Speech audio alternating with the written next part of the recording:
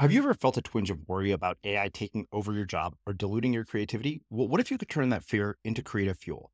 We've just published an amazing new ebook called The 4 Keys to Success in an AI World, and this is more than just a guide. It's a deep exploration into the human skills that AI can't touch, the skills that are essential for standing out and thriving, no matter how much technology evolves. We're talking about real differentiators here, like creativity, emotional intelligence, critical thinking, and much more.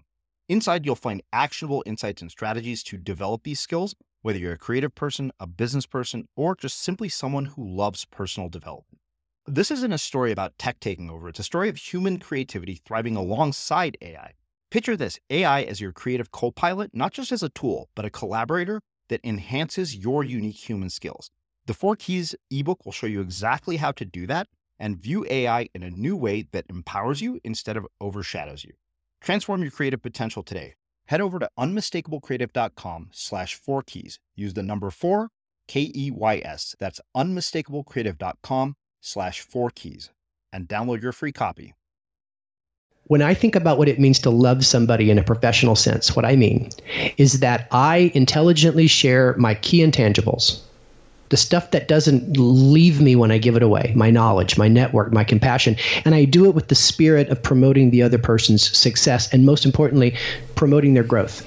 And I believe, Srini, that the foundation for building relationships and helping people is to share your knowledge. Whether in a chance conversation, whether in a formal mentorship program, you share knowledge to help other people succeed and you develop trust. And so I believe, much like Leo Buscaglia says, the reason you want to be the greatest is it's something you can give away. And what I've learned is you cannot give away what you do not have. So if sharing knowledge is the foundation of moving forward, then the most important task is to aggregate knowledge, and not just common knowledge, but the deep, the hidden, the difficult to understand, absorb, and code and articulate. That's the stuff that's going to make you special in this world.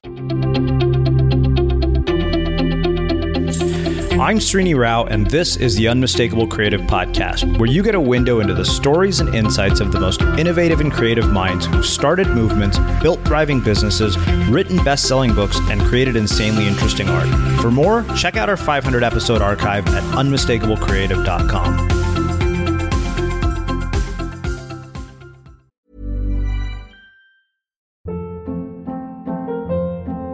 Hold up. What was that? Boring. No flavor. That was as bad as those leftovers you ate all week. Keke Palmer here, and it's time to say hello to something fresh and guilt-free. HelloFresh. Jazz up dinner with pecan-crusted chicken or garlic butter shrimp scampi. Now that's music to my mouth. HelloFresh. Let's get this dinner party started. Discover all the delicious possibilities at HelloFresh.com.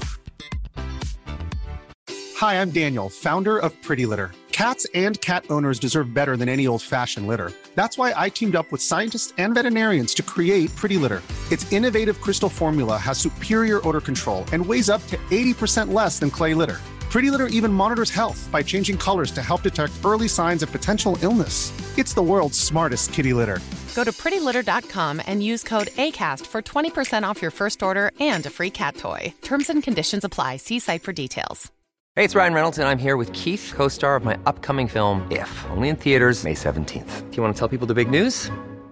All right, I'll do it. Sign up now and you'll get unlimited for $15 a month and 6 months of Paramount Plus Essential Plan on us. MintMobile.com/switch. Upfront payment of $45 equivalent to $15 per month. Unlimited over 40 gigabytes per month. Face lower speeds. Videos at 480p. Active Mint customers by 531.24 get 6 months of Paramount Plus Essential Plan. Auto renews after 6 months. Offer ends May 31st, 2024. Separate Paramount Plus registration required. Terms and conditions apply if rated PG. Hey there, it's Michelle Norris. I'm host of a podcast called Your Mama's Kitchen. When I travel, I'm usually looking for a way to find a taste of home when I'm not at home. And one of the things I love to do when I am at home is entertain. And Airbnb allows me to do that. When I was in California recently, I rented a house that had a great kitchen. And when we were sitting around the table, we were all thinking, we're in someone else's house. Someone could be in all of our homes as well. If you have a home, but you're not always at home, you have an Airbnb. Your home might be worth more than you think. Find out how much at airbnb.com/host. There's never been a faster or easier way to start your weight loss journey than with PlushCare. PlushCare accepts most insurance plans and gives you online access to board-certified physicians who can prescribe FDA-approved weight loss medications like Wegovy and Zepbound for those who qualify. Take charge of your health and speak with a board-certified physician about a weight loss plan that's right for you. Get started today at plushcare.com/weight loss. That's plushcare.com/weight loss. plushcare.com/weight loss. As creators, we're always on the move. Whether it's a live podcast event, a pop-up shop, or a workshop, we're constantly interacting with community, and that's where Tap to Pay on iPhone and Stripe comes in. Imagine this. You're at a live event, a listener loves your merch, or a participant wants to sign up for your course on the spot. With Tap to Pay on iPhone and Stripe, you can accept their payments right there and then, right from your iPhone, so there's no extra hardware or no delays. Total game changer. It's not just for creators. Any business owner can do this. It's about making transactions smoother and much more personal, growing your business in your way. We've been using Stripe for our products and courses for a long time, and now with Tap to Pay on iPhone, you can take your business to the next level too. So visit stripe.com/tapiphone to learn more. Remember, folks, with Tap to Pay on iPhone and Stripe, your business is always at your fingertips. Tim, welcome to The Unmistakable Creative. Thanks so much for taking the time to join us. Absolutely, Srini. I'm glad to be with you. Yeah. So, I was introduced to you by way of the group at Interview Valet. And I remember coming across your book years ago thinking something about this book intrigues me and seems interesting. So it was really kind of serendipitous to have them contact you and recommend you as a guest. So I was really, really thrilled to be able to have you here. I want to start by asking you, what social group were you a part of in high school, and what impact has that ended up having on your life and your career? I was on the debate team in high school, and it had a tremendous impact on my career because it taught me critical thinking, taught me research, taught me communication skills, and it taught me how to win, Srini. I mean, I was a special education kid in grammar school. I was a scrawny kid in junior high trying to fit in. I never could win anything. Never could make any of the teams. And then finally I discovered the debate team in high school and joined the debate society, speech society, and it fundamentally changed my life. So walk me through how you go from debate team to everything that you've ended up doing now. Like, walk me through the trajectory of your career. National debate champion, Loyola, early 1980s. I win a law school scholarship. It's called the Jaworski Scholarship, free ride to Baylor. However, I was teaching a debate camp for high school students in Tucson the summer before that first year of law school. I heard a reggae band. I heard Bob Marley being covered for the first time. I fell in love with it. I never went to law school. I stayed in Tucson, went to graduate school instead, grew dreadlocks, formed a band, and greatly pursued the musical opportunity. And for the first, 12 years of my career, I had a job, but I was always aiming towards the weekend, for our gigs and such. I stayed a musician. Ironically, I stayed a musician all the way until 1998. I was working for Mark Cuban in Dallas at Broadcast.com. I was really serious about making Broadcast.com succeed. We all were. We saw the fire and the passion that Mark had for audio and video over the internet.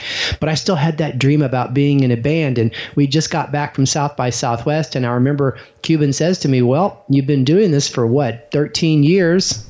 Still hasn't happened yet. But this is about to happen for you at Broadcast.com because we were going to IPO. He goes, what do you care most about? What do you want to do really, really well? And I went home and I thought about it, and that was the last day our band existed. And I haven't played a public gig since then. Mm-hmm. Although I would say I got a bunch of toys upstairs and I play music all the time. I learned a very valuable lesson, through all of that sometimes you kind of hit a fork in the road where you've got to be 100% focused on the opportunity at hand. And to do that, sometimes you're going to have to leave behind something you're heavily invested in. Wow. Okay. So a couple of questions come from that. One, what are the lessons from the dedication and commitment required for something like, a career in music that you've applied to other aspects of your career in your life? And two, when people hit that fork in the road, why do you think people have so much trouble leaving something behind to focus on something else 100%? So I think the greatest thing I learned in the band is that life is a performance. And so all the things you thought about as a band, like making sure the lighting's right, having props that drive the theme of what you're doing there. We used to show video on screens that was synchronized to our stuff. We had all these things we did thinking about the viewer experience, people that actually came to our shows, because it's hard to get them to come back a second time, especially if you play original music like we did.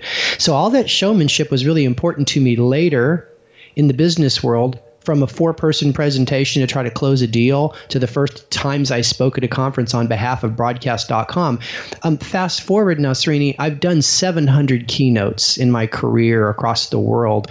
I may not carry a huge production team, but I've never lost that sense of showmanship, because I think that only with a compelling experience that's memorable and engaging do we move people, whether it's to come back to the club and see us, or more importantly, to follow our advice. Let me answer the second part of your question. So I've known other people in my days in Dallas who had similar things come up, and they said, damn it, no, I'm not giving up on my music career. And they kind of did it. And to be honest with you, today they're still doing it, and they're just scratching by. The problem is they're all in their 50s like me, and that's kind of a tough deal, right? Yeah. So let me tell you why I think we don't do the right thing when we hit the fork in the road. And this is something I talk a lot about that's not always well received, but it comes from my best intentions, okay? I think purpose is more important than passion. I think that we mistake passion with flow. There's things in our life we do, and when we're doing them, we don't even notice the time. It doesn't even feel like work. There's just so much intrinsic value that we get out of doing that thing, and we call that thing our passion. And many of us are willing to put that in front of our purpose, whether it's to make a difference in the world, to take care of our family, whatever. And we fight for it. And we fight for it because there's these iconic figures out there that tell you, follow your passion. They're big voices right now on social media. And many of them, I mean, I'm just being very blunt here, they come from a sense of entitlement. I mean, if you kind of look at their history, they didn't have to fight and scrap for what they got like we did. And I really believe that we've got to balance our passion and our purpose, and we've got to be willing to step back and ask ourselves, not what can I do that I want to do, but what can I do that's really going to make the biggest impact on the world? And I remember having this discussion with my wife. She played bass in our band at the time. And she was also heavily invested in our musical career. Over 2 bands, over 10 years, we really, invested everything at much sacrifice to our young son. And I'm laying in bed that night, and I said, honey, if you took all of our followers, you could fit them into 2 Greyhound buses. And we've been doing this for a long time. Mm-hmm. I said, but broadcast.com is going to change the world. I mean, 10 years from now, people will get video and audio over the internet faster, better, cheaper than they're getting it over cable. I need to do this. And that's when she and I agreed, then it's time to lay it down. And since then, I've coached people on making the right decisions, and they always push back on the passion argument, and I help them understand you will develop a passion for your purpose. Mm-hmm. Flow is a great thing when you're a kid. It's a great thing when you're a savant artist or creative, but for the average Joe like me, purpose is a winner every single time. I appreciate this perspective because often, like you said, a lot of people who preach the follow your passion mantra are coming from a place of entitlement, because often when I see a lot of the sort of prominent people who've built, huge personal brands on the internet, I was just talking to my friend Kay Hay who runs a podcast called Bad Reads. And I said, you can't, neglect the fact that you came from the world of finance and you are a managing director at, a hedge fund. I'm like, you're approaching this all from a place of privilege. Like you can't leave that out of the conversation. It's irresponsible. I've even said, I think even Seth Godin has acknowledged that, there are probably people who read his blog on a daily basis to whom the conversation that he is having with them is not relevant because they're barely scraping by. Right. No, it's true. It's true. And, I just can't tell you how many people have, really struggled with this passion versus purpose issue, right? And I just worry that too many people are going to figure it out very late in life. Mm-hmm. And so that's why, I offer this advice, and you get pushback a lot on it, right? Because, it does make sense that if you look at the Jimi Hendrix or the Picassos or the Steve Jobs of the world, they recklessly pursued this feeling of flow and passion I watched this Jimmy Iovine thing, the Defiant Ones, classic example. But that's just like saying, well, then you should take your savings and start a company, because look at Mark Cuban. He turned into a billionaire. I mean, yeah, but that doesn't work for everybody. And you know the difference. You know whether you're gifted. You know whether you're really, really special, really, really unique, especially in creative circles, because the door's open for you. And I don't mean that you're successful overnight. I mean that there's a resonance in the market for what you do. And I think that's what Mark was telling me that day. 3 records down the road, I'd met with a lot of people. Even Jimmy Iovine himself had heard my demo, okay, and it hadn't happened yet. And his point was, it was happening for me in the other opportunity. Maybe not as fun, maybe not as flow, but here we are just a year into the company, and we were already, changing the world. And I really kind of got that. And, it also just kind of comes down to, I really wanted to do the right thing for my kid. Mm-hmm.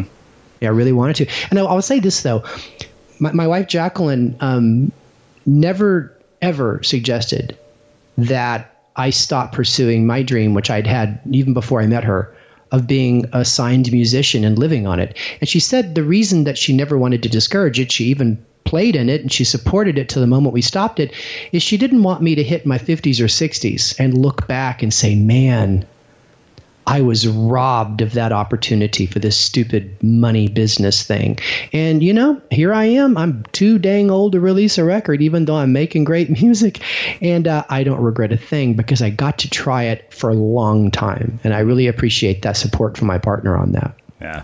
I think the other thing I appreciate is that you brought up that you tried it for a long time, because I think in the world that we live in today, people have a very sort of warped perception of longevity. Like, even when it comes to entrepreneurial endeavors, I heard Sam Altman say this in the How to Start a Startup podcast. He said, a lot of people come into the startup world thinking, hey, I'm going to work on this thing for about 3 years and I'm going to sell it and then, sit on an island counting my cash. He said, the reality is if you are serious about this, it takes a long-term view. And in his mind, a long-term view was defined as 10 years.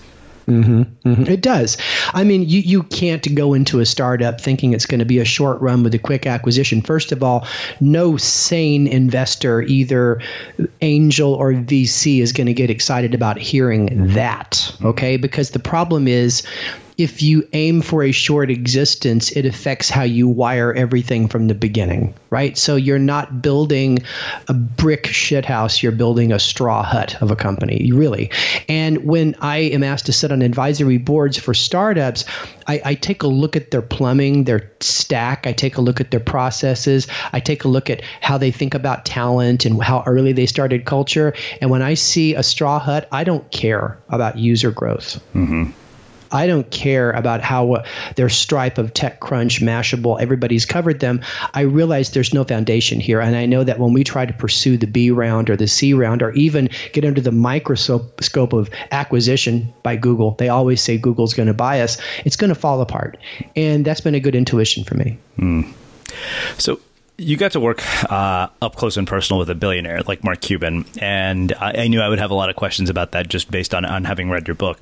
I'm curious, one, what is it you think that enables somebody to achieve at that level, like, outsized success? We had Elon's wife, ex-wife Justine here before to talk about the psychology of visionaries. It was really interesting to hear her perspective on it, because she had a view into that most of us will never get. And you, I think, have a view into the life of somebody like Mark Cuban that most of us will never get. Also, how have you seen him change over time since you were in the early days of broadcast.com? Because I know in those days he wasn't like, who he is today. Yeah, he was. He was exactly the same kind of dude. He's, he's just a little purtier and a little smoother, and he is getting a little more cynical at entrepreneurs and when they share their vision without a business case, and he was a little more hopeful, if that's the only thing. But he's always been that buoyant personality. He's always brought this energy into a room. He's always been prone to action like I've never seen before. He really subscribes to this Napoleon Hill belief that average people take a long time to make a decision and act, but they're very quick to undo it. He says the great people of the world act instantly and are stubborn to ever turn back. And the secret for that, for him, was preparation. So if I pointed to something that probably accounted for a lot of Mark's success, it was his time at Indiana University in college with his college buddy Todd Wagner, who co-founded Broadcast.com. It was called AudioNet when it started.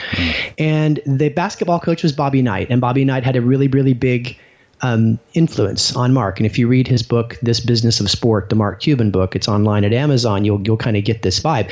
Bobby Knight always said, everybody wants to win, but only a few people are willing to do the hard work to prepare to win.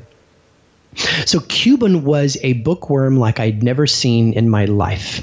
There wasn't a major newspaper he hadn't read cover to cover that day. That guy plowed through, I'm not exaggerating, Srini, 50 books between January and July of 1997 when I met him. And it wasn't just stuff on IT and broadcast. It was like everything adjacent to it, how markets were structured, how brands were built, the experience economy, all of this stuff. He had this edge-level curiosity because he believed the average person was too lazy to read books in adult life, and he was right. Mm-hmm. He believed that a lot of people were kind of, he didn't ever use this phrase, but all hat and no cattle. They'd read a blog post about something or an article in a magazine and become an instant expert. He believed that complex ideas require a real commitment to understand. And that's what really kind of started me down the path of reading a lot too, because book readers are better leaders of conversations, right? We can talk much deeper about complex ideas. We have a gift we can bring to every conversation. We give the best swag. We give books that we've actually read on the other person's behalf, marked up like a student and delivered with, a lot of recommendations. So I think that Cuban's devotion to research and ongoing learning and helping customers save them from themselves, his belief that during times of great change are times of great opportunities for teachers and insight people. That was a huge paradigm shift for me. And, for those that watch him on Shark Tank, I want you to pay more attention now to how, he's always trying to bring a gift to every conversation, right? He's always trying to give a little piece of advice. And you also find him a lot more grounded on research than just hunch in the way that he thinks. And that's something I think that was very special about him. The one thing I would say that I would tell you is that people always like, what was it like working for Mark? And the answer is, it was great, unless you came to him with a half-baked idea. And then he'd get mad. He would get furious. You wasted his time. I mean, if you thought Forrest Whitaker didn't like having his time wasted, Mark Cuban did not like having his attention wasted. So when you came to him with, I have an idea, and he'd say, what are your key assumptions? And you go, no, I just had it 5 minutes ago. He would his ears would explode. Okay. Yeah. Do your research. Know what you're talking about. A prototype is worth 1,000 meetings, and ask 3 people before you ask for resources. These are all like things that he really believed in. So I learned myself, it's great to bring him ideas, and it's great to bring him groundbreaking ideas. But if you haven't done the tech work in advance, it's a bad day for you and Mark. Yeah. I remember the one thing that struck me from the interview that he did on Chase Jarvis Live was he said, I don't attend meetings unless somebody's writing a check. I was like, there is a guy who values his time. That's right. That's right. And he believes that. And he didn't like to do presentations unless somebody was writing a check. And that gave me a lot of opportunities to do presentations. And in fact, one to Tom Peters, the writer, that had a real impact on my career when Tom came to do a tour of Broadcast.com. So I valued Mark's willingness to distribute the opportunities to other people, especially in those non-check writing opportunity experiences. So I'm curious, for you personally, having been through the acquisition of a startup like Broadcast.com, did your own money story change as a result of this whole experience? And what advice do you have for other people about money stories? Well, I mean, I went from having no money in the bank. We were like check to check. We ate on my wife's tips. She was a professional hairstylist. When the IPO happened, that probably juiced us up by, 20 or 30 grand. It wasn't a big deal. And when they sold the company to Yahoo, there was some value there. I mean, my real value, like economically, where I really gained a lot more wealth was when I got to Yahoo. It was right around the market crash. Mm-hmm. And we lost a huge part of our business base because we were like doing business with other .communists, right? I mean, if you think about it, 97, 98, 99, you would go to Yahoo, you would write them a $5 million check for a promotional campaign. You would put out a press release that you had a marketing partnership with Yahoo, and your startup's value would go up dramatically. And that was a model that's part of the bubble, right? And so after March of 2000, we had to go get real advertisers like Nike and Disney and Procter & Gamble, because that's what you call P&G in sales. We had to go get all of them to give us money, and they didn't believe us. I mean, no one clicked on banners back in those days. There was no performance data, and we'd alienated all the ad agencies because we were going directly to CMOs because we just didn't understand how you had to play in the real ad business. So I really saw that as a huge opportunity. So I put together a SWAT team, and we closed a lot of business. I'll tell you that my team of 4 and I closed or shadowed like $250 million of revenue per year. And we regrew that business. And so I was really rewarded with more options at the bottom. And so as Yahoo, got back some of its value, that's where I saw my greatest increase in wealth. So I will say that broadcast.com has historically one of the lowest distributions of stock options to employees of anyone I've seen at this kind of IPO. And it's not a good thing or a bad thing. It's kind of more paradigmatic that, Mark ran it. It was a public company, but it was run like a private company. And his next company, HD.net, I don't believe gave any equity. So it's not, his model has been to pay people cash for their work, which I can totally buy into. I think he always kind of believed that. He was a Dallas guy, right? So he kind of believed that the Silicon Valley nature of we're all in this together because we have stock. He worried that wasn't customer focused enough. Wow. Well, let's do this. Let's talk about this whole idea of love as a killer app. I'm curious, what planted the seed for this entire concept? And then I want to go really into the framework of it.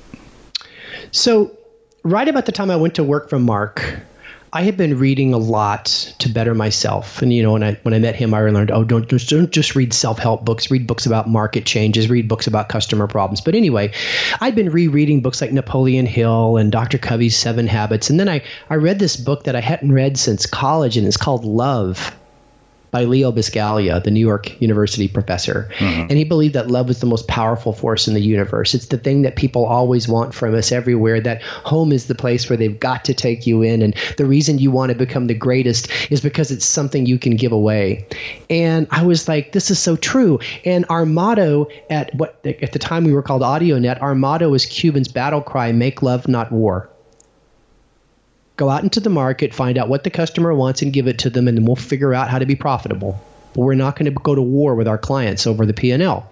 And I felt like, Srini, that I was in the first business environment ever where I could really practice what was in my heart. And that was using business as a platform to multiply the value of everybody's life that I did business with.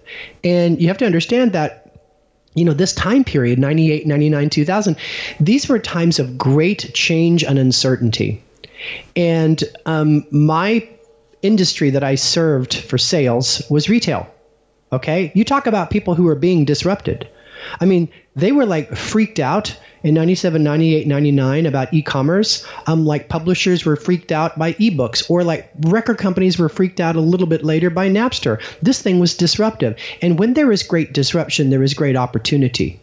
And so I found out that if I went out and shared my knowledge, and in some cases shared my network of compassion, and just cared about people, showed compassion, showed human warmth, it was really going to make a difference for me in my performance and my results. And I'm telling you, the doors swung wide open. I built a really powerful brand. Here I was just an account executive at a startup, and I'm getting meetings with CEOs of Fortune 1000 companies. And people are scratching their head, why is this guy in the room? When people ask, how did you get promoted to Chief Solutions Officer? I believe that they had no choice at that point, because I was repping the company at such a high level to so many very important people, from the chairman of Sony to standing president. They got to give this guy so I'm telling you, I kind of discovered the secret to success. I just happened to write it down. And I wrote down this little training program called BizLove. And I'll never forget, I kind of did it right before the acquisition by Yahoo. So I kind of wrote it and I delivered it a little bit to the sales team. And it was really about the core idea of let's go out and be mentors. And whenever possible, let's go out and be super connectors. And when I got to Yahoo, I buddied up with somebody that was in charge of sales training. And I said, I've got this little training course. It's only 3 hours long. It's called BizLove. I'd like to give it to the young yahoos.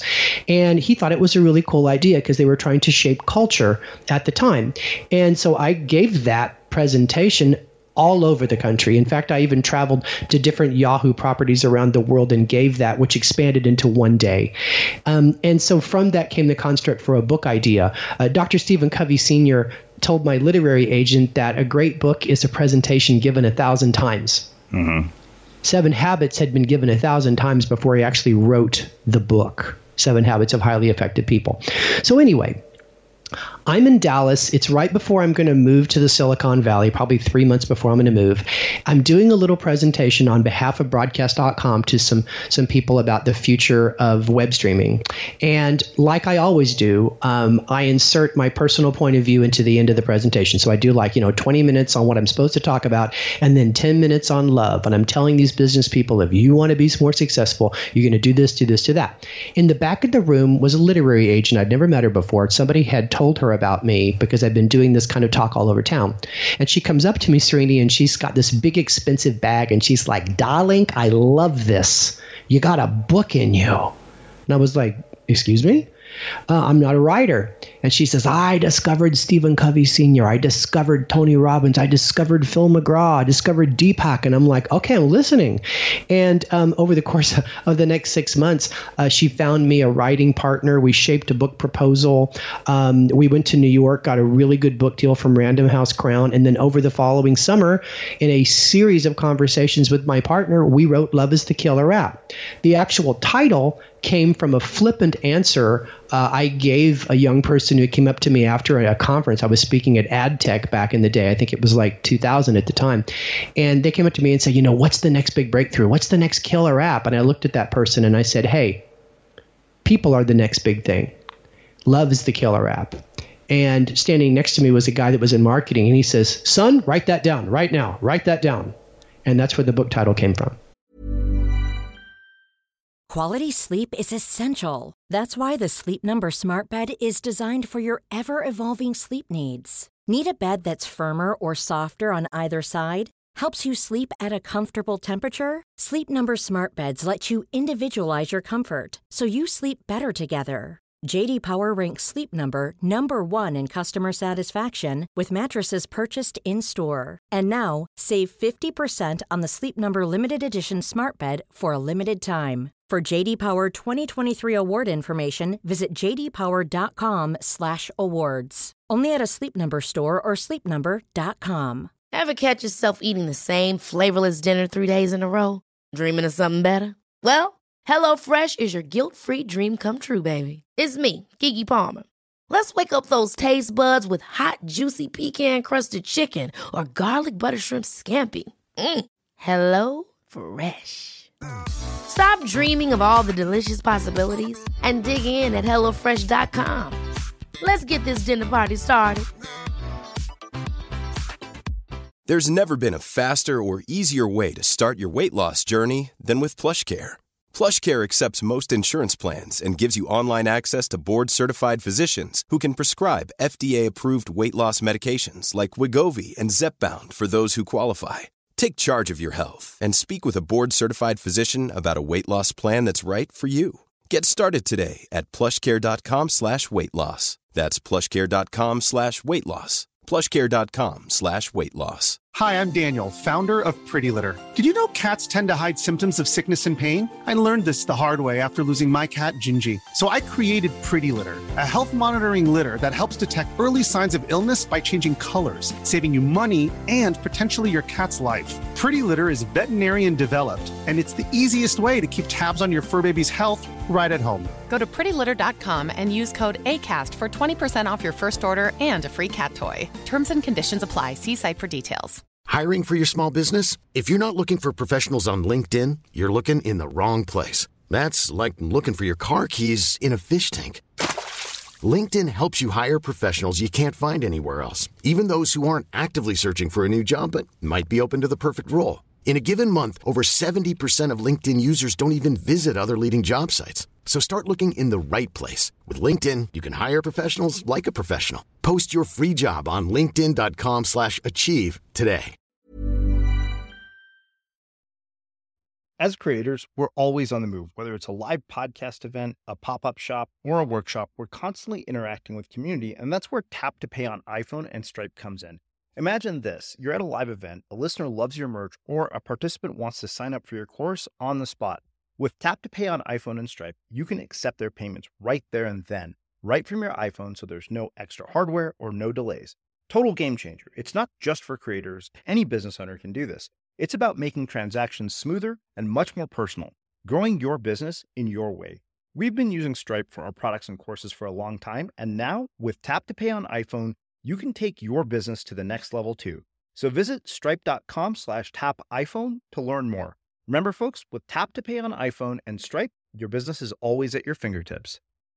All right. Well, I want to get into sort of the three core components that really struck me. The first one being knowledge. Like I said, before we hit record here, that was probably my favorite part of the book. As an avid reader, I'd never seen somebody so thoroughly explain their book reading process, and I was wondering if you could give us sort of a deep dive into that. Oh, I am glad to. So I got to set this up for everybody, though. When I think about what it means to love somebody in a professional sense, what I mean is that I intelligently share my key intangibles, the stuff that doesn't leave me when I give it away, my knowledge, my network, my compassion, and I do it with the spirit of promoting the other person's success and, most importantly, promoting their growth. And I believe, Srini, that the foundation for building relationships and helping people is to share your knowledge. Whether in a chance conversation, whether in a formal mentorship program, you share knowledge to help other people succeed and you develop trust. And so I believe, much like Leo Buscaglia says, the reason you want to be the greatest is it's something you can give away. And what I've learned is you cannot give away what you do not have. So if sharing knowledge is the foundation of moving forward, then the most important task is to aggregate knowledge, and not just common knowledge, but the deep, the hidden, the difficult to understand, absorb, and code and articulate. That's the stuff that's going to make you special in this world. So I ventured into a campaign to become a voracious reader of difficult materials, long-form books, academic science research, that kind of thing. I got very devoted to it. Mm-hmm. And I set a goal to read a book every month cover to cover, more if possible. And later we could talk about how I'm able to read so much, because that's usually the number one pushback people have. They say, I don't have time to read. And I'm like, I snort when I hear that, because that's not true. But anyway, so when I started to read, I realized that there's no value in reading a book if all you get to say about it later was, I read, made to stick. That's no value to that. If you're going to talk about a book you've read to a colleague, the point of it all is to transfer a concept, a construct, and illustrate it in such a way that drives either understanding or at least epistemic curiosity. Epistemic curiosity is different than diversive curiosity. Epistemic curiosity is the need to know, the desire to understand. You can't do that, Srini, if you don't read a book carefully and don't read it with a real methodology. So here's what I developed. I called it the Cliff and Tag system. This is back in the day when I was only reading hardcover books as much as possible. And the reason I like hardcover books is they had more blank inside pages in the front and the back for note taking, and the hardcover made it easier to write on. I know that sounds silly, but I loved hardcovers. As I said in Love is a Killer app, hardbacks are the bomb. And when I was reading a book, I know everybody's like, well, I marked things in my book, but I had a system here.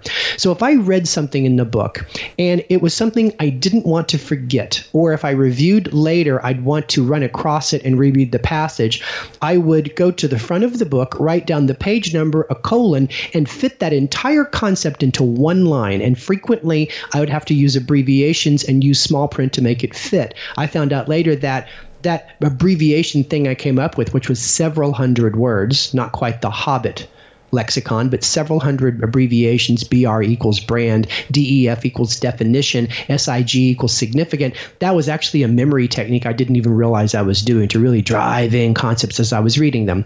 If I read something that applied to a current project I was working on or could be shared with a customer, I would flip to the back of the book, and on those open pages, I would do the same thing. Page number, colon, fit the idea, and then underneath that line in brackets where it's supposed to go. It's project or a person. And that's my system.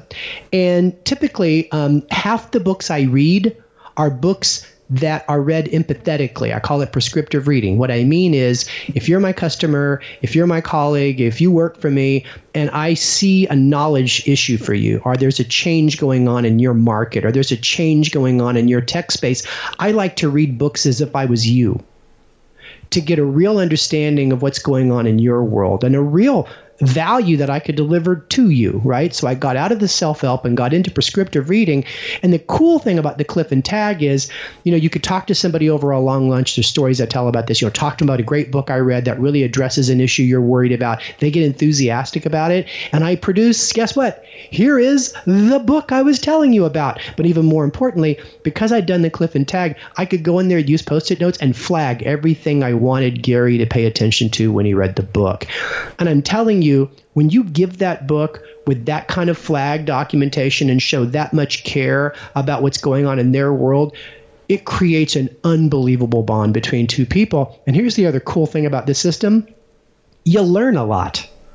By expanding your reading and taking it very seriously and documenting, you learn a great deal about adjacent spaces. You expand your resume. And the best part is, if you wanted to go back and reread a book quickly because you're going to talk about it in your next meeting, the Cliff and Tag system, those front page notes, accelerate that process greatly for you. It's funny, as I'm hearing you say that, my friend Ryan Holiday has something that he calls the note card system that he learned from Robert Greene. And so I'm sure you're familiar with this system as well. And I never forgot something that he told me. He said, the idea for the obstacle is the way was on a note card that he wrote down years before the book even was published. And he said, I wrote down that one note card, and he said 200,000 copies of that book have been sold. Now, he said, look, I got thousands of note cards, many of them which lead to absolutely nothing. But he said one of those is enough to build a career off of.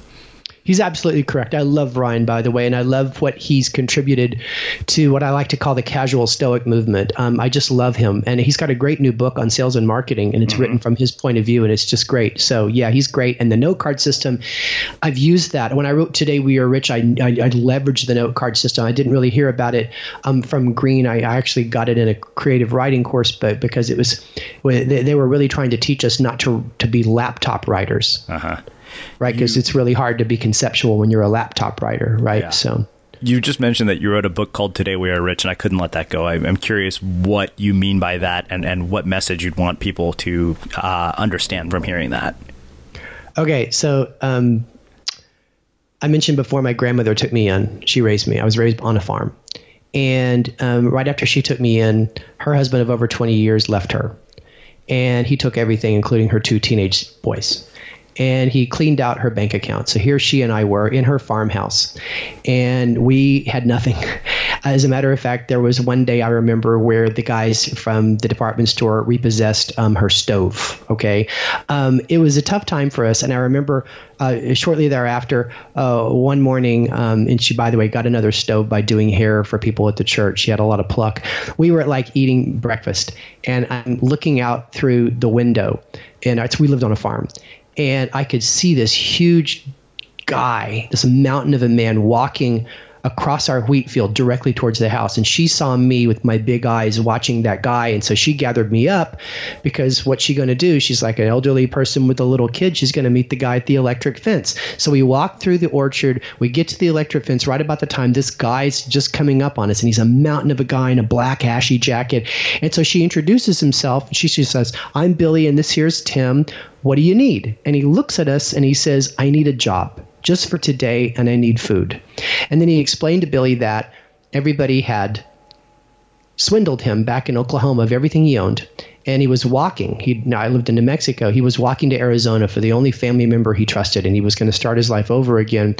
But he had not eaten. He couldn't get a job. African-American walking through West Texas and New Mexico had dogs sicked on him, guns shown at him, and he just needed somebody to believe in him for a day. And Billy kind of looked to the sky, and she kind of looked at him, and she thought, well, this is a good time to start trusting men again. So she said, I got some jobs for you. His name was Clarence. So she says, I'll give you $5. Actually, she said, I'm going to give you $10. But you're going to do a whole day's work, and I'm going to feed you lunch. So she had him do everything from pruning the top of the peach trees to painting the edge of the barn, which was very run down, and she couldn't reach it, hauling off huge junk in the front yard of the barnyard. And I got to tell you, Srini, Clarence worked like a new hire. Right, at Tesla. I mean, he hustled. He hung his jacket on a tree and he worked really hard. And I acted as his foreman, so I'd follow behind him and like say, you missed a spot there.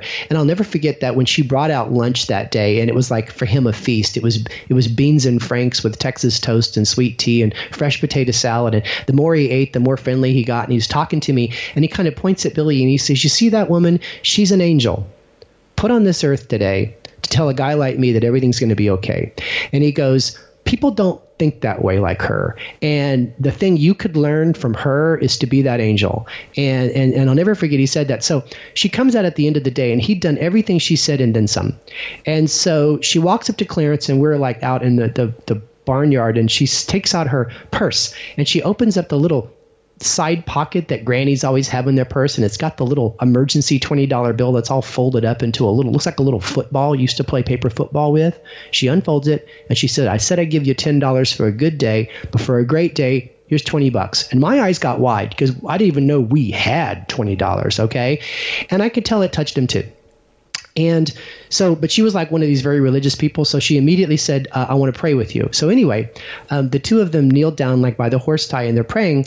And so she thanks God for bringing Clarence into our life and wishes him well. And she stands up, and he's really moved by this situation. So he's like still staying down when she and I are both standing up. She notices that his shoes, they're like wingtips or like old dress shoes. They didn't even have soles in them. Like you could see his black socks sticking out from the bottom of his shoes. So she says to Clarence, before you leave, stop by the front of the house. I've got something for you. And so when he and I were walking towards the house and everything, we saw her come back out on the porch a few minutes later, and she's standing there with a huge smile on her face, and she's holding this brand new Go to Sunday pair of shoes that her deceased father had bought right before he died. And, casual note here, no depression survivor ever buries her dad in a brand new pair of shoes. So she had kept them in her closet for an opportunity, and this was it. So she says, I hope they fit. Clarence sat down on the swing on the front porch. He popped them on, and they fit like a cobbler had made them for him. He tousles my hair. He shakes her hand. He has his little yellow pillowcase with whatever he owned over his shoulder, and he strutted down West 7th, Highway 64, with like the confidence of a man that, walking to the west. And I'll never forget, Billy and I are staring at him walking away, and she puts her arm around me, and she like pulls me close, and she says to me, never forget what happened today. She goes, because today, she goes, we are rich. And she says there's two kinds of rich in the world. There's money rich, and there's spiritual rich. And no one will ever take today away from me. And you have to imagine, Srini, that had a real impact on how I saw the world. And, for the rest of time, I guess, much like Billy, I've approached my most difficult and challenging times trying to find opportunities to help other people that need help more than I do. Because what I've realized through my life, and I know that in various cultures they teach this, scarcity is an illusion. And for Billy, giving was how she became rich. And maybe for me, sharing what I have with people in business is how I become rich. And that book was about her. Funny enough, I think that makes a really perfect segue to ask you about the next component of Love is a Killer App, which is the idea of the network and how you build relationships, because I really loved how you explained that, and I'm curious if you could give us an overview of that. Absolutely. So your network is your net worth. I mean, it's the one asset you own free and clear. It cannot be repossessed. It's up to you to ruin it. It can solve any problem in your life or any problem in the life of anyone you ever meet, especially today in our hyper-connected world, right? It's so addressable. So I believe that when we share knowledge, we develop a sense of trust and loyalty with another person. And based on that trust and loyalty, we're in a really good space and a really good place to share our network of relationships. And so what I kind of figured out early on is that there's the networkers of the world and there's the super connectors of the world. The networkers of the world are really prospectors in sheep's clothing, right? They go to these networking events. They carry around a stack of business cards. They ask people, what do you do? They kind of size them up. Sometimes they offer to swap. I'll do this for you. But really what they want is to get. And they collect. And that's great. I guess it's a prospecting technique. But the super connectors, those are the ones I really admire. The super connector put other people together that should meet. The super connector, it's like their hobby. I mean, she just like delights over the idea that she put two people together and they launched a startup. The super connector expects nothing in return other than maybe you're going to pay that forward in the future. The super connector is extremely humble. They understand that just because I connected two people doesn't mean I did anything, right? Like the example I used, you connected two people that you thought could collaborate and they end up starting $1 million company. The connection wasn't what made it happen, right? They had to do pitch decks. They had to build a wireframe. They had to raise money. They had to execute. They had to survive the chasm. You know what I mean? There's 1,000 steps in the arduous journey for the entrepreneur. The super connector knows that. That's why they don't expect anything in return. And what's really important here, Srini, is that if you approach networking from a give without expectations standpoint, talk about building a great brand with other people, that you're a valuable node in their network. When I started to treat it like that, and I created a metric, every week I'll introduce 3 people that should meet. And I started to live by it. And it became part of my daily research. Every conversation, I really listened as hard as I could for opportunities to introduce people to other people. It had a huge impact on the size and the stature of my network, and it became my stronghold. And you know that this approach, I've seen other people execute, and I can always tell the super connector right away because they just seem so selfless about introductions. But you know what else? They're really organized. They've got their network at their fingertips. They know the technique of putting 2 people together and actually starting an engaged conversation. I do know some networker, super connector wannabes. And I mean wannabe not in a bad way, but I mean they intend to do that. They're just sloppy. So they meet somebody and they say, oh gosh, Srini needs to meet David. And so they send this weird cryptic email like, Srini, David, you two need to meet. Be rock stars, change the world, Tim. I mean, a spam email gets more of a click through than that, right? Yeah. So one of the things I quickly learned is that you have to have very good technique, not just in terms of how you share knowledge. You need to have really good technique in terms of how you connect people. So I tried as much as possible to connect people face to face. That doesn't quite scale. Yeah. I tried to connect people best as possible with conference calls. It takes too long because networking introductions have a real expiration date. It's very, very short. So I've had to, use email as a way of doing introductions, and I've worked very hard on that technique. Uh-huh. So later in the resource page, I'll tell you how you can read this, but I developed a really good way to introduce 2 people over email in a way that gets results. So let me just give it to you in a nutshell, okay? Mm-hmm. In every connection that you make, I want you to think that there's a benefactor and there's a beneficiary. There's the person that has the resource, and then there's a person that needs the resource. That's usually how it works, okay?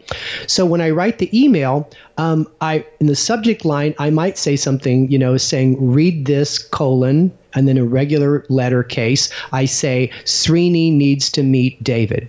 And then in the beginning, I say, benefactor. I want you to meet beneficiary, and it's got your name, and then it's hyperlinked to your LinkedIn profile.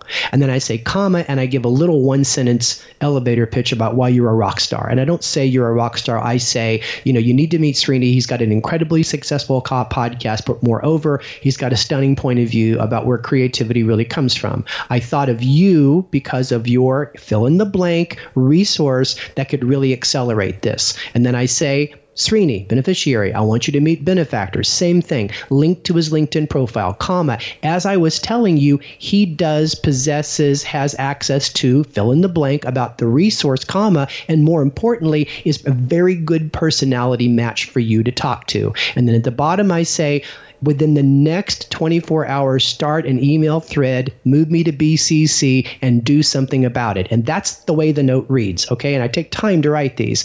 And the little secret then to success is, especially with a benefactor that's inundated with a lot of requests for their attention, I don't send that email until I've either had a text acknowledgement or a phone call with that benefactor that, hey, dude, I'm getting ready to introduce you to this guy.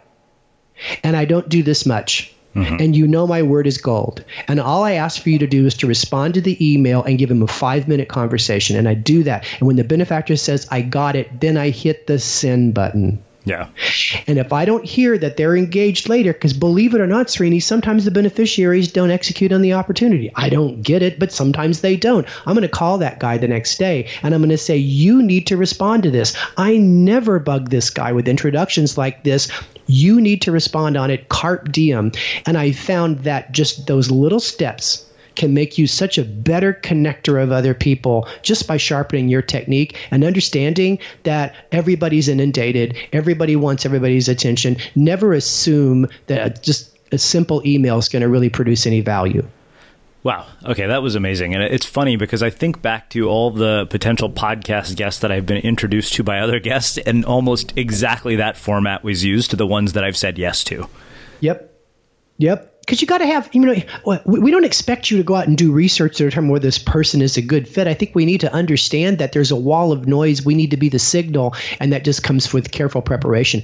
Yeah. And I got to say, I'm the same way on business emails too. I mean, I really take more time than the average Joe to write what I call opportunity emails. Uh-huh. I mean, on a tactical basis, we may go back and forth, but I do think that it's important for us to write better emails today. The other thing that you brought up was the idea of meeting face-to-face, even though it doesn't scale. And I'm a really, really big believer in the value of that. We've had my friend John Levy here, who runs the influencer dinners in Manhattan, or now kind of all over the country. We even have started hosting our own unmistakable dinners where we invite, former guests of the show and friends once a month. Me and my friend co-host it.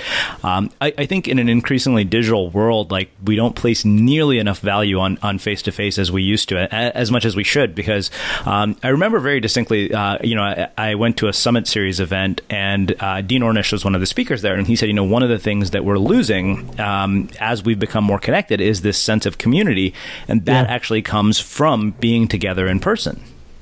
Yeah, I mean, there's science behind this, right? Go back 20, 25 years, Dr. Morabian, at University of California, studied this idea that we decode other people's intentions and meanings and who they are as a person visually, not verbally. Mm-hmm. And that to some extent, when we are confused, audio is much better than just reading words. So what I kind of took away from that is that there's this ladder of abstraction that we climb. And the bottom of the ladder is text-based conversation. And as we get on, like you and I are on a podcast now, right? And so I'm listening to you, and I hear the tone of your voice, and I see your picture here on Skype. You probably see mine too, or whatevs. But that's climbing the ladder of abstraction. If you and I were to say, let's have a video chat next week, we're going to climb that ladder a little bit more. And then if you and I say, well, let's get together in New York, we're going to get to the very top of that ladder where we have the most telepresence about understanding those little subtle cues in the other person. But not to get like Sheldon Cooper wonky here, but one of the reasons that we like and love people we meet is kin, familiarity. They remind us of somebody in our past that we love. And it's a simple heuristic that opens up the door for us to be curious about the rest of this person and what makes them unique. And you don't get that in a text thread. Mm-hmm. You don't even get that on a phone call. I mean, when people ask me, how do you fall in love so much with your business partners? I say, I look across the table. You can see the passion in their eyes. They remind me of somebody else I knew when I was younger that I cared about. You can see by their body language how engaged they are in the conversation. And all of those things evaporate when we move to a words-only conversation. So one of the things I've been talking about in my lectures recently and counseling my clients to do is to stop having conference calls. You need to flip the switch and go video if you want to communicate at a higher level with people and value their time, and more importantly, like them and care about them more. Because if you think about it, in your experience, I bet there's people you might have had several phone calls with, and you have a feeling about them, and then you have that lunch. And we always think about there was like something that we said to each other. No. It was all subconscious, and it was almost all visually based, where the real spark was created. And I think we're losing that. But I think the good news here is there's a lot of research about the newest generations, whether the millennials or the Zs. They dig video chat. So we need to take advantage of that. By the way, they don't dig real-time phone calls. I got a 32-year-old son. I got to get his permission via text before I call him, or I am going in the voicemail, because it's just not the habit of that generation to have real-time phone calls. It's like closing your eyes and driving 100 miles an hour to them. But they love video. So let's say, even though it's not the same thing as face-to-face today, with platforms like FaceTime and Skype and Zoom and Ring Central, it's pretty darn close. Yeah. Let's do this. I want to spend the last part of our conversation talking about the final piece of Love is the Killer app, which is this notion of compassion, and kind of have you give us an overview of that as well. So I think that we build a lot of trust and loyalty when we share knowledge. We build a lot of interdependence and deeper trust when we share our network of relationships, but we create a lifelong human connection when we show our compassion.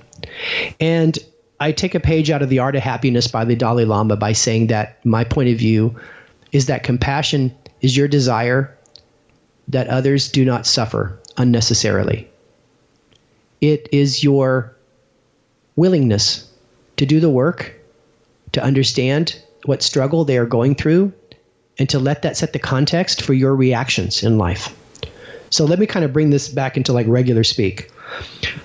I approach relationships like Apple approached customer experience design. I deeply care about the experience of the other. I understand that negative emotions dash happiness. Negative emotions have a health impact. Negative emotions keep people from actualizing. So whenever possible, I care about doing what I can to alleviate those, or more importantly, avoid those through conscious design. So compassion is when you go to work caring about another person as a person, willing to be vulnerable, to support them, whether to show empathy, whether to show encouragement, whether to let them literally cry on your shoulder, or whether to be there for them during times when everybody else wants to desert them because they are so full of anger, because you really want to be part of the end of suffering. You really want to be part of them finding happiness because, again, I'm wonky about this. Happiness is just the absence of negative thought. We as human beings are happy. That's how we're born. That's who we are. So compassion is saying, as a business person, I care about the other as a human. I care about the human condition as much as I care about my own accumulation. And for me, that was the one that took the most time to understand in terms of the required technique to do that, with all of the taboos that we have, all of the beliefs that kind of behavior makes you look weak as a leader. And I've got to tell you, after 17 years, the people that have practiced compassion in their business life have rose to great power. They are often provisioned. They are never taken advantage of. And I think the thing that's most important is when they look back on their career, they enjoy it a second time. And I always say that, it's the compassionate people at work that will have a real sense of significance at the end of their career. It's the discompassionate or non-compassionate, high productivity people at work that'll have a lot of doubts and be very lonely towards the end of their life. Well, I think that makes a really fitting end to our conversation. So I have one final question for you, which is how we finish all of our interviews with the Unmistakable Creative. What do you think it is that makes somebody or something unmistakable?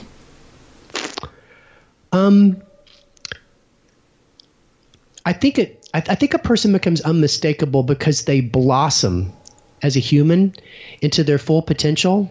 And to steal a line from Antonio Banderas, the charisma shoots out of the center of the earth, up through their ass, out of the top of their head like a geyser, and nothing can withstand the shower of themness. That's what makes somebody unmistakable.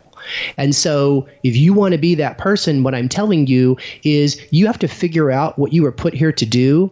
You have to do the hard prep work to be the best in the world at it. You need to let that generate intense enthusiasm. You need to read your fan mail and stop giving your haters PhDs.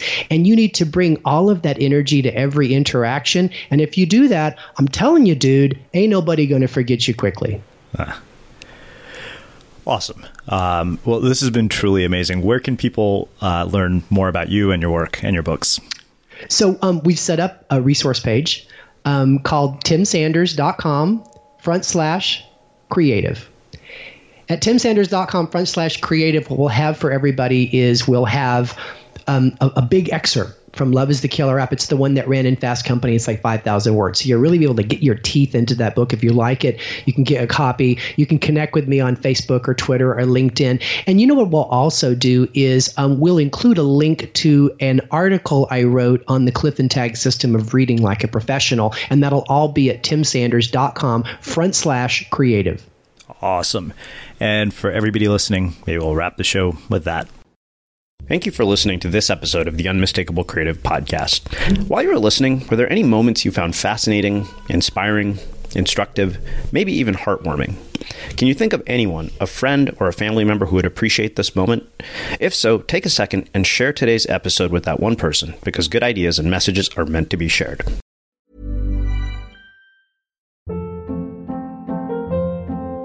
Hold up. What was that? Boring. No flavor. That was as bad as those leftovers you ate all week. Keke Palmer here. And it's time to say hello to something fresh and guilt-free. HelloFresh. Jazz up dinner with pecan-crusted chicken or garlic butter shrimp scampi. Now that's music to my mouth. HelloFresh. Let's get this dinner party started. Discover all the delicious possibilities at HelloFresh.com. Hi, I'm Daniel, founder of Pretty Litter. Cats and cat owners deserve better than any old-fashioned litter. That's why I teamed up with scientists and veterinarians to create Pretty Litter. Its innovative crystal formula has superior odor control and weighs up to 80% less than clay litter. Pretty Litter even monitors health by changing colors to help detect early signs of potential illness. It's the world's smartest kitty litter. Go to prettylitter.com and use code ACAST for 20% off your first order and a free cat toy. Terms and conditions apply. See site for details. Imagine the softest sheets you've ever felt. Now imagine them getting even softer over time. That's what you'll feel with Boll & Branch's organic cotton sheets. In a recent customer survey, 96% replied that Boll & Branch sheets get softer with every wash. Start getting your best night's sleep in these sheets that get softer and softer for years to come. Try their sheets with a 30-night guarantee. Plus, get 15% off your first order at bollandbranch.com. Code BUTTERY. Exclusions apply. See site for details. Have you ever felt a twinge of worry about AI taking over your job or diluting your creativity? Well, what if you could turn that fear into creative fuel? We've just published an amazing new ebook called The 4 Keys to Success in an AI World, and this is more than just a guide. It's a deep exploration into the human skills that AI can't touch, the skills that are essential for standing out and thriving, no matter how much technology evolves. We're talking about real differentiators here, like creativity, emotional intelligence, critical thinking, and much more. Inside, you'll find actionable insights and strategies to develop these skills, whether you're a creative person, a business person, or just simply someone who loves personal development. This isn't a story about tech taking over. It's a story of human creativity thriving alongside AI.